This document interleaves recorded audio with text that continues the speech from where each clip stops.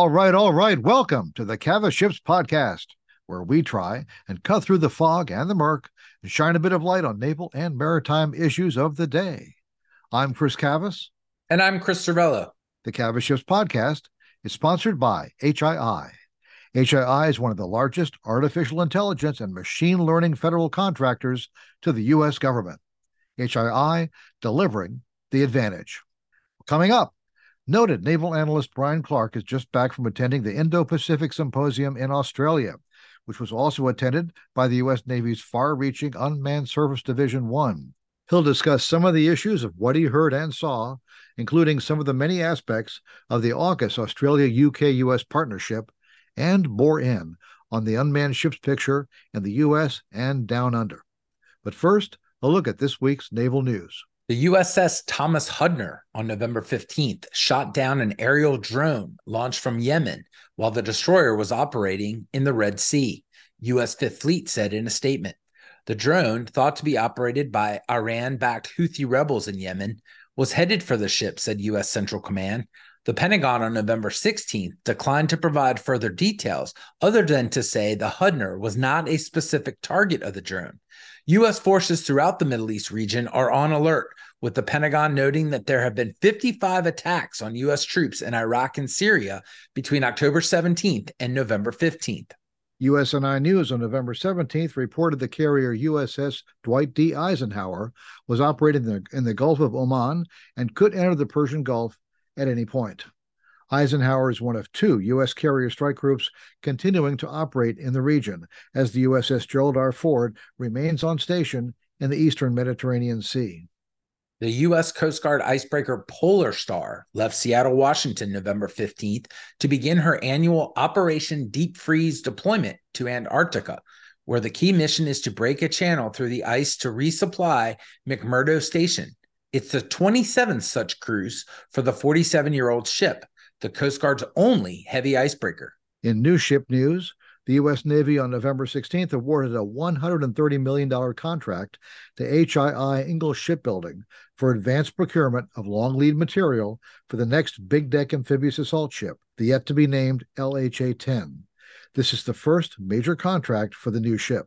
A start of fabrication ceremony was held November 13th for the future destroyer Thad Cochran, DDG-135, at Ingalls Shipbuilding in Pascagoula, Mississippi. Delivery of the Flight 3 Arleigh Burke class destroyer is scheduled for 2027. And Navy Secretary Carlos Del Toro announced November 15th that the future destroyer DDG-141 will be named Ernest E. Evans, honoring the commanding officer of famed destroyer USS Johnston, DD-557, sunk in October 1944, charging Japanese warships during the battle off Samar. Evans, who went down with his ship, received the Medal of Honor for his actions during the battle. Marine Corps Commandant General Eric Smith was released November 15th after being in a Washington, D.C. hospital since suffering a heart attack on October 29th.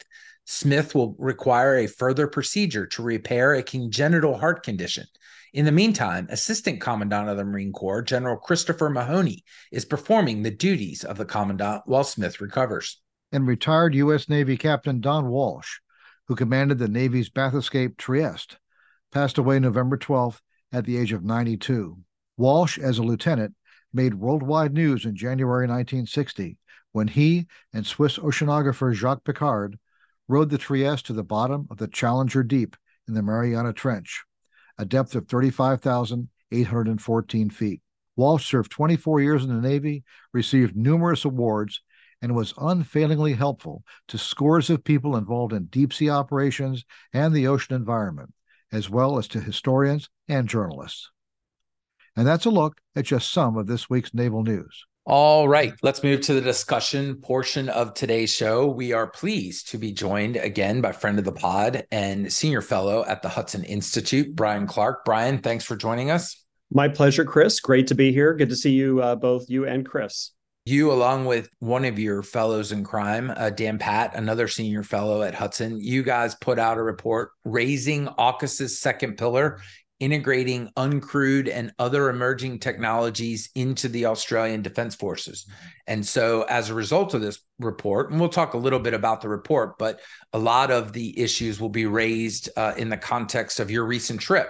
This report took you down to Sydney, where you participated in a conference, the Indo-Pac Expo, that went on in Sydney in the middle of November. Can you give us a sense of how that trip went? First off, why did you go down? And then let's talk a little bit about things from the report that you talked about with the Australians and with some of the U.S. industry that was down there. Yeah, Chris. So thanks for having me on to talk about it. So Dan and I completed this study just prior to the conference at the request of the Australian government. So we had been working with the Australian DoD over the last year or so in connection with the study we did for the Navy, the U.S. Navy, on how to field unmanned systems more quickly and make them more relevant. And the Australians asked us to look at a similar study for them. So we kind of did a quick turn study for them, looking at how they should build a process for incorporating uncrewed systems into the force, because they're a smaller military, they're relatively new to unmanned systems. They really hadn't thought through or built a repeatable kind of sustained process for how you deliver unmanned systems and how you think about operational problems, how do you translate those into solutions, and then how do you bring those technologies in and integrate them and then field them. And they've stood up some new organizations like the Advanced Strategic Capabilities Accelerator, which is sort of what we would think of the U.S. as a mixture of DIU, the Defense Innovation Unit, with the SCO, or the Strategic Capabilities Office. So it's supposed to be an organization that quickly brings up commercial technologies in and fields them. So they've got new organizations, they've got money they're allocating towards this as part of AUKUS Pillar 2. But they hadn't really hadn't really developed a process. So we came up with the study, we did that work, presented it down at the Indo-Pac Expo, and it's really been used in a lot of ways to shape how they are going to do unmanned system development and how they're going to incorporate these new technologies into the force more quickly. So it was very focused on that. And then we're going to transition and do a study next year for them, looking at exactly kind of what systems and what operational concepts they should be pursuing to address their operational problems, which are a little different, than the ones the U.S. is facing. So I took that down there and presented in Sydney as part of the expo, because they had asked us to come down there and kind of talk about it with the group down there, which is predominantly Australians. And I can address sort of there was a large U.S. contingent there as well, but the expo is really there to mostly allow Australia to talk about its role in the world, the role of sea power, and also to basically try to bring in partners and allies in the region and better align their efforts to address the challenges they have, which are not all China focused, but predominantly China focused. So let's just do one housekeeping issue. AUKUS Pillar 1, most people know submarines. I think that has been the most explained and most detailed in the U.S. circles. Pillar 2, it is unmanned, but there's other things. Just very briefly explain right. Pillar 2 so that folks that aren't as familiar, have a sense for right. it. And Yeah. So AUKUS Pillar 1, as you said, the Navy recently came out while this conference is going on. They talked about the fact that the submarine sales to Australia are going to go down in about 2032, 2035, and then maybe a new build submarine in 2038. And we can talk about how that may or may not proceed. Pillar 2 is about the basket of emerging technologies, which is kind of a grab bag for everything that's not submarines. But it's mostly uncrewed systems, quantum technology, hypersonic technology, electromagnetic warfare and related technologies, and then some other things like space. Australia has a long history with electromagnetic warfare and has done a lot with the U.S. and we basically share almost all of our technologies in that area. So there was some discussion about that at the expo, but that's really been one area where we've already cooperated. So Pillar 2 doesn't necessarily bring anything new to that. I think most of what is new about Pillar 2 is in uncrewed systems. And so that was a huge focus of the conference, was uncrewed systems as an element of this Pillar 2 grab bag of technologies. Because there's a lot of Australian companies developing uncrewed systems. They intend to sell to Australia's military, but also are hoping to export back to the U.S. And what's interesting is the discussion down there about AUKUS Pillar 2 ended up being a lot more about the Australian technologies making their way back to the U.S. than about U.S. technologies making their way to Australia. There were a lot of U.S. companies there trying to sell, in particular, their unmanned system technology to Australia. And I found that in general, they were not having a lot of traction. And that's because I think the Australian military seems to, which makes sense, have a preference for their homegrown businesses and their homegrown systems. And also, I think a lot of those homegrown systems are coming out of like the venture capital world, where they have a lot of money to put in and do a lot of R&D on their own dime, which saves the Australian DoD some cash. So I think there's a couple of reasons why the U.S. companies, I think, have had difficulty really breaking into that market, despite a massive effort that I saw down there in Sydney to do so. But I think, in terms of pillar two, I think uncrewed systems is sort of the near term, what people are going to focus on. Quantum technology, maybe the longer term. And in the midterm, I think hypersonics will be an element of this, because there are a lot of opportunities for testing of hypersonics down there. Does this help sort of raise all boats, if you will? I mean, this whole, we have seen the exploding market and exploding need in Ukraine. Before that, we saw it in former Soviet republics. We've seen it in Israel. Those were really the battlefield uses of uncrewed technology. Do you see AUKUS as a way? I mean, there's the sort of, do Australian companies come to the U.S. market, or U.S. companies go to the Australian market? But do you see this kind of as a floating of all of this, both to help normalize this technology from an operational standpoint, and also sort of force a more integrated approach to how we think about it? Yeah, I think that's a really good point. So I think on the industry side, it just expands your capacity for building these systems, right? And the Australian systems are generally going to be less sophisticated, less complex, easier to build in volume. I mean, for one example, one company, C2 Robotics, is building a UUV down there called the Speartooth, which they're building for, in the tens, if not $100,000 range. And it's a large UUV that can be expendable on a lot of its missions. And they can build it in volume. It's composite build. It has a lot of, commercially derived technologies. That's not really the kinds of things you see a lot of the U.S. companies pursuing. The U.S. companies are pursuing kind of the more robust, longer-lived, more capable systems. And I think what Australia might bring, like a lot of allies, bring to bear is industrial capacity to build sort of the less expensive, less sophisticated systems that we need at scale, kind of what is being employed in Ukraine in a lot of cases.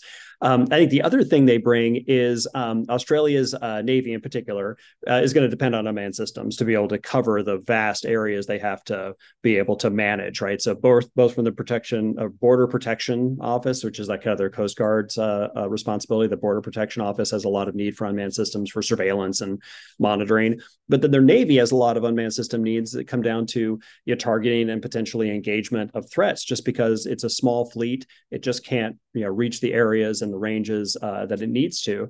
And power projection, might depend on unmanned systems too, until they get these AUKUS submarines. So the Australian Navy seems to be much more energized about integrating unmanned systems into the mainline fleet than the U.S. Navy, because the U.S. Navy can get away with having these continue to be an adjunct to the main fleet. But in Australia, they're going to have to be a main component of the fleet, because they just don't have any other way to get the reach, the persistence that they need. So operationally, I think it brings a conceptual approach to unmanned system integration that the U.S. has not really adopted. So I think you might see a lot more interesting operational concept development happening in Australia than maybe in the U.S. Do you get a sense that will help push the U.S., both from an industry standpoint as industry experiments and does more, but also from whether it's Indo-PACOM or any of the other, Pacific facing commands that may, work with the Australians? I mean, does this help bring us to where we need to get, or is it sort of tangential? And who knows? No, I think I think it definitely will help. So Autonomous Warrior, which is the big Australian naval unmanned system exercise, happened just before Indo-Pac. And that's why the USV division from the US was to participate in Autonomous Warrior. And that really is focused on how do you integrate uncrewed systems, into your mainline fleet to do real world operations, not just use them as, surveillance platforms or adjuncts to your existing fleet. And I think that there were a bunch of US people there. So it was a very strong Indo-Pac Pac and Pacific Fleet presence at that exercise. So I think you are going to see this sort of sharing of a willingness to be more forward-leaning on the experimentation from Australia. That's going to be carried back. And I know Pac Fleet is very interested in taking on some of those lessons and incorporating those into its own concepts, which is much farther along than what you see coming out of DC, right? So back here in DC, the discussion's very much about the unmanned systems being a complement or an adjunct or a teammate, to the manned platforms, as opposed to being like fully integrated into the force. Bryan, so you just mentioned the Unmanned Service Division. Mm-hmm. This is something that we're terribly interested in.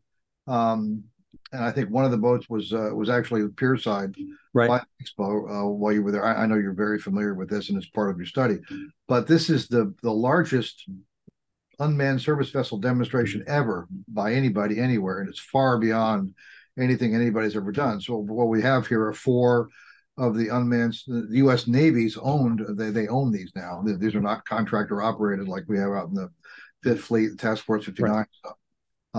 This is actually U.S. Navy operated, owned and operated craft. 2 of them were built for the Navy. A couple of them are the former Ghost Fleet vessels, but this has been going on for months. They based in Southern California. They crossed to Pearl Harbor, Hawaii. They did exercises there. They crossed to Guam. They crossed to Japan. So they've actually gone across the entire Pacific, the world's largest ocean. That was a plan that was being planned for at least a year. What wasn't planned, my understanding, is adding on. Let's go to Australia. Japan to Australia all by itself is a heck of a voyage. Through the South China Sea, through mm-hmm. Awful lot of traffic, lots of navigational issues there. Pretty impressive accomplishment all by itself, just Japan to Australia. And of course, they're going to have to go somewhere else now in Australia, from Australia. There's an LCS, Littoral Combat Ship, the USS Oakland, that is acting as a mothership. This is exactly what littoral combat ships were designed to do, support multiple unmanned platforms in all domains. And so it's actually doing this. But I don't know where this leads. I mean, it's one heck of a demonstration. It's certainly unprecedented. I don't know where this is going to sit in programmatically.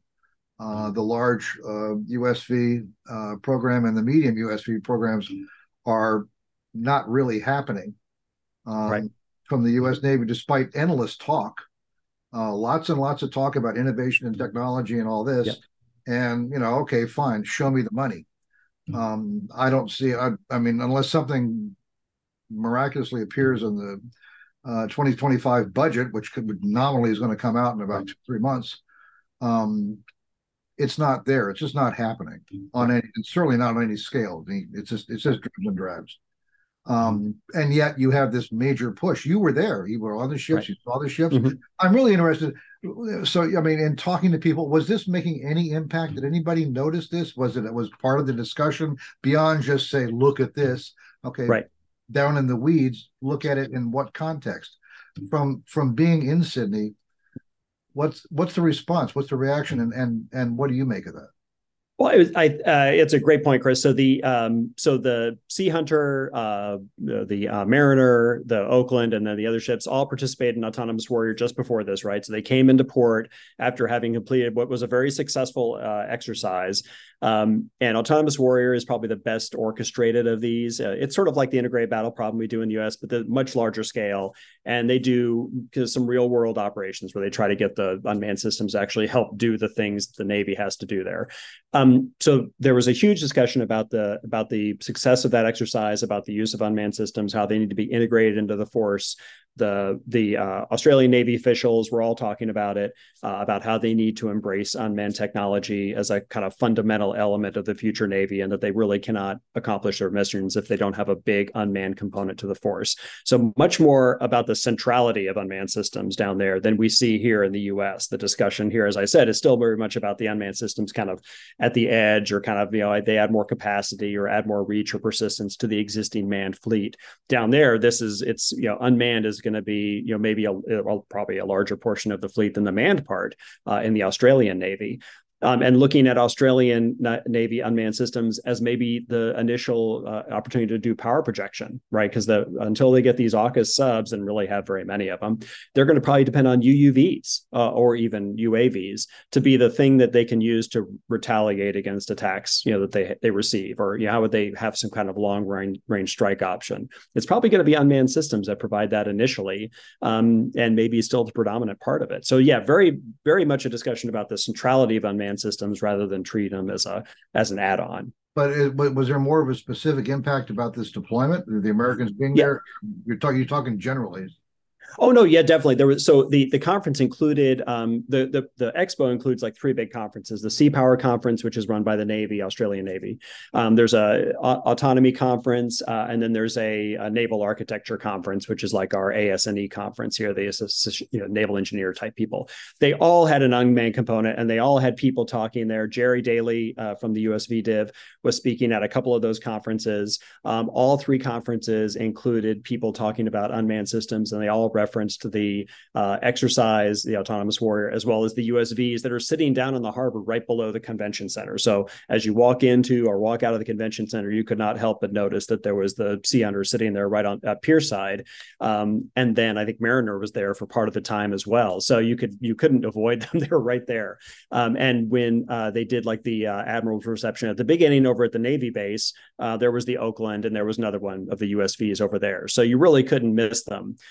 Also, the Australia's mothership for its own unmanned surface vessels was there also, which is the Guidance, was at the Navy base. So yeah, unmanned systems and the U.S. presence there was kind of unavoidable, and it was talked about in every one of these events.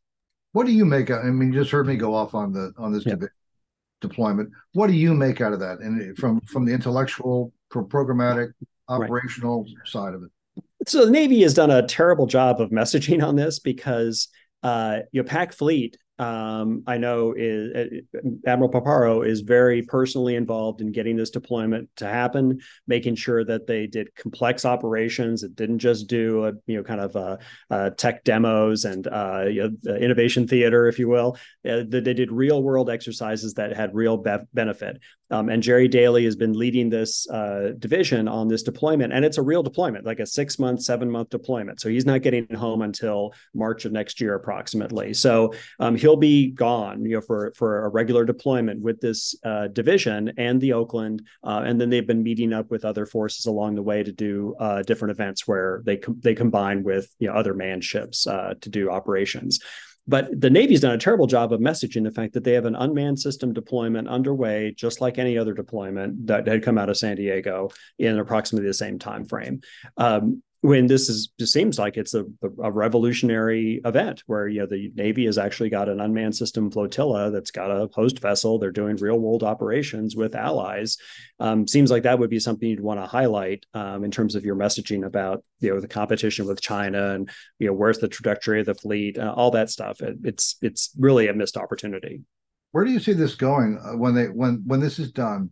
I mean, these are 4 small vessels. They're not transoceanic ships designed for large voyages.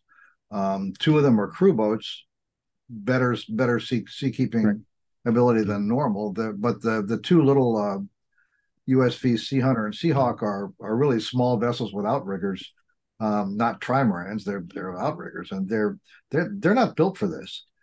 This deployment is going to take a real price on the material condition of these ships. They're going to take a pound. One of them is in dry dock in Sydney, which is not a surprise. That's okay. Mid-voyage repairs happens to everybody.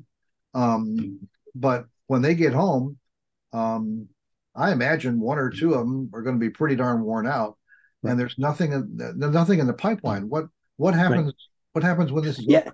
Yeah, that's a good point. I mean, you brought up programmatics, and the Navy doesn't have these are all R&D assets. They've come out of the developmental programs that they're doing. There's no procurement on the back end of this. There's no path to being able to field these in large numbers. And the MUSV has a great utility in missions like anti-submarine warfare, et cetera. I think the Navy has to kind of push back on the idea that you can solve all these missions with the small, cheap commercially derived vehicles. I think there's got to be you have to have both, right? The commercially derived vehicles have a role for the inshore and some of the missions you see in like Ukraine. These larger vehicles are what you're going to need to do kind of open ocean missions like anti-submarine warfare, surveillance, missile defense, and then maybe even strike. But to do that, you need a larger vessel that's got the seakeeping and the endurance. And these vessels, as you said, are doing it. Obviously, they accomplished this deployment, but they're going to need to be backfilled. You're going to need to do repairs on them or to replace them at some point. They don't last forever. So I think the Navy, by not having a pipeline of new platforms coming into this program, it could end up kind of trailing off. These vessels may be pretty worn out after this deployment, and if we don't have another tranche of them to come in and do the next deployment, the whole thing could lose a lot of energy. And so I hope that this is an area where the CNO and the SecNav are focusing some attention. But the fact that they've been not messaging it thus far suggests that maybe it's not the highest priority. Chris is going to ask you a little bit more about AUKUS, but I mean, I can't help but ask, as you were leaving CNO's office, I believe, Secretary of the Navy, Ray Mabus at the time, stood up N99, right? Which was supposed to be the Sea Daddy or Sea Mama for uncrewed systems, right? I mean, it was going to kind of help push this thing forward and make sure it didn't get lost in the other high nines. And I apologize to the audience for kind of really getting wonky, but I can't help but think about that. And I pulled up the story that, Mavis is gone like a month, February 8th, 2017. And my boss at the time, Admiral Richardson and Admiral Moran and the folks in OpNav, they killed N99 because they didn't want a Sea Daddy or a Sea Mama for uncrewed systems. They wanted it in the high nines. Do we kind of need to go back to somebody sort of programmatically advocating for that? I mean, it's great what Fifth Fleet's doing. It's great what Pappy's trying to do out in, the Pacific and others. But does somebody need to net all of this together? Yeah, I think so. I mean, I think what we found with the N99 was maybe it was too early. The technology wasn't quite there yet. So we weren't at a point where you could really mount a lot of procurement programs. These were still very much R&D efforts back then. And so it kind of made sense to let's, devolve that to the individual resource sponsors. They can figure out, maybe how they want to employ unmanned systems as a complement to the manned force. But now we're at the point where technology's improved. There's a lot of commercially available technology that you can employ. We could rapidly bring this into the force. This is part of what the Disruptive Capabilities Office in the Navy is intended to do. Is it's been given money, it's got a resource sponsorship, it's supposed to be able to look at operational problems that commanders are facing, figure out what unmanned systems and other technologies might get integrated into it, some stuff off the shelf. Basically, what can I pull together to solve that problem, and then can I deploy it and buy it in enough volume to get an initial tranche of it out there, and then eventually it becomes a program. That's what the DCO is intended to do, and I think it would help address this problem. But maybe fundamentally you need to create another, recreate the N99 type of organization.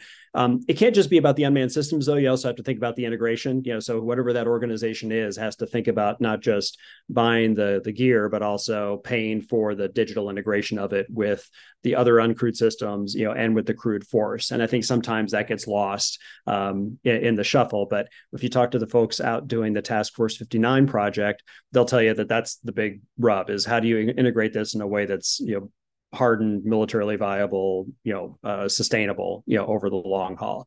But yeah, I agree. I think that we kind of reached the point where we did turn back to that model because the technology's there, and these aren't R&D projects anymore. We can now transition to actually just buying these systems, either the ones that are already built or the ones that are available commercially.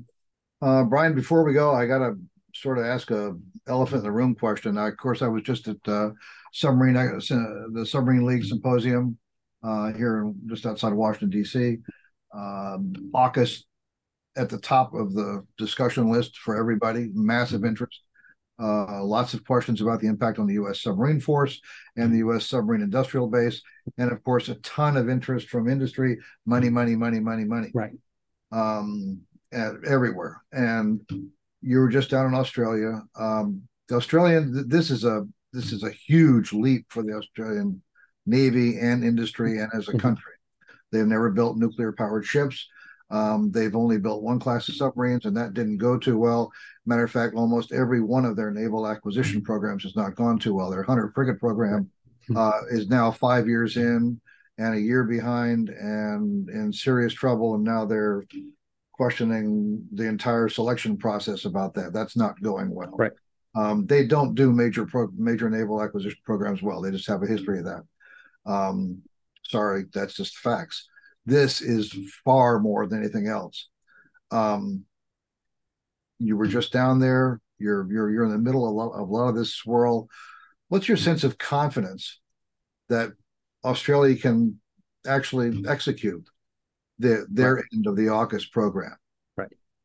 I think it's probably pretty modest at this point. So I'd say they're at a kind of 50% level. And here's what I mean is the first phase of it, which is the increased deployments of US submarines and UK submarines to Australia, that's already happening. I think they're pretty confident that they can continue that without too much difficulty.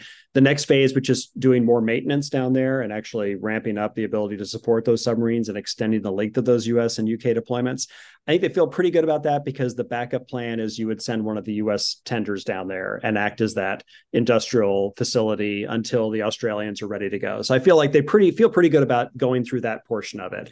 And then when you get to the next phase, which is they start buying US submarines, I think the feeling down there is, yes, there's going to be still a willingness to purchase those submarines if the U.S. will make them available. That's a huge point of contention here because it's going to be 2 submarines out of our current inventory, which will be, like maybe 5 or maybe 10% of the available operational submarines at that time, just because of the maintenance issues in the U.S. fleet. So are we going to sell whatever 8%, 10% of our submarine fleet to the Australians? That's a big question, and they know that. Now down there, I would say that the cost of buying those submarines is a contentious issue. You've got a Labor government currently that's making nice with China that is maybe a little less interested in spending this kind of money down the road. If they stay in office, there could be a lot of problems in terms of getting that money available to actually buy the U.S. submarines. And then I think when you get to AUKUS SSN, which is where they're going to team up with the UK and build the next generation submarines, that seems to get a lot of support. So it seems like everybody, down there was on board with that idea of, we're going to do it together. We'll get to do some outfitting in Australia. They won't build them in Australia. We get to influence the pricing. We can build a cheaper submarine, that's probably more in line with our budget as opposed to these Virginia class that are going to be pretty expensive. So I think that's where I come down at 50% is there's these areas where there's some risk. And I'd say one big area of risk that they see is how do they manage the nuclear power program, when they have a relatively small DoD and they don't have a huge cadre of nuclear engineers.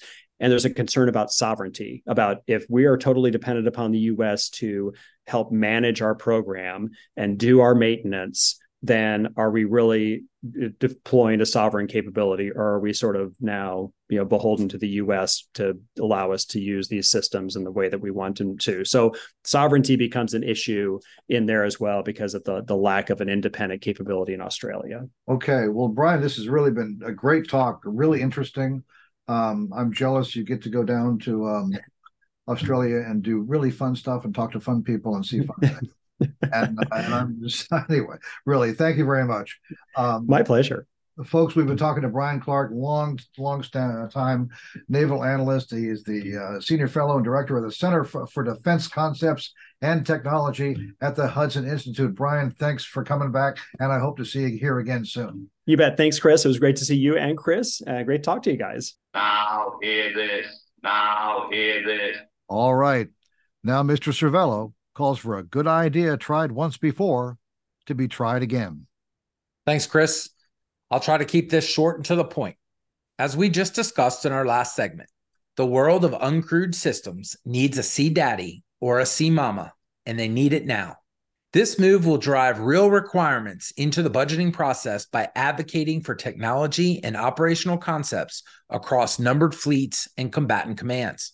A resource sponsor similar to what Secretary Mavis tried to do in 2015 with the stand-up of N99 would be an ideal approach instead of relying on the current high nines to find resources and bandwidth for programs that compete with their other warfare priorities. The only caveat I'd suggest to what was tried previously is that it must come from CNO instead of being forced on an unwilling OPNAV staff by the civilian leadership. The time is right for Admiral Franchetti to take the lead on creating a new office. Unmanned systems are not nascent and fledgling. From the Ukraine conflict to the Middle East to plans to deter a Chinese invasion of Taiwan, The demand and growth of these systems has never been greater. The time for experimentation is ending. Let's normalize the requirement and quickly move forward. All right. Well, folks, that does it for this week. As always, our thanks go out to Vaga Moradian and the Defense and Aerospace Group for their support. The CAVASSHIPS podcast is sponsored by HII. HII is a trusted defense and technologies partner supporting all services in all domains and America's only builder of nuclear-powered aircraft carriers. HII, delivering the advantage. Be sure to follow us at CAVASSHIPS on Twitter. And remember, this podcast is available on iTunes, Google Play, iHeartRadio, SoundCloud, and Spotify. We'll be taking some time off for Thanksgiving, but we'll be back the following week. I'm Chris Cervello. And I'm Chris Cavas. Thanks for listening, and bye-bye.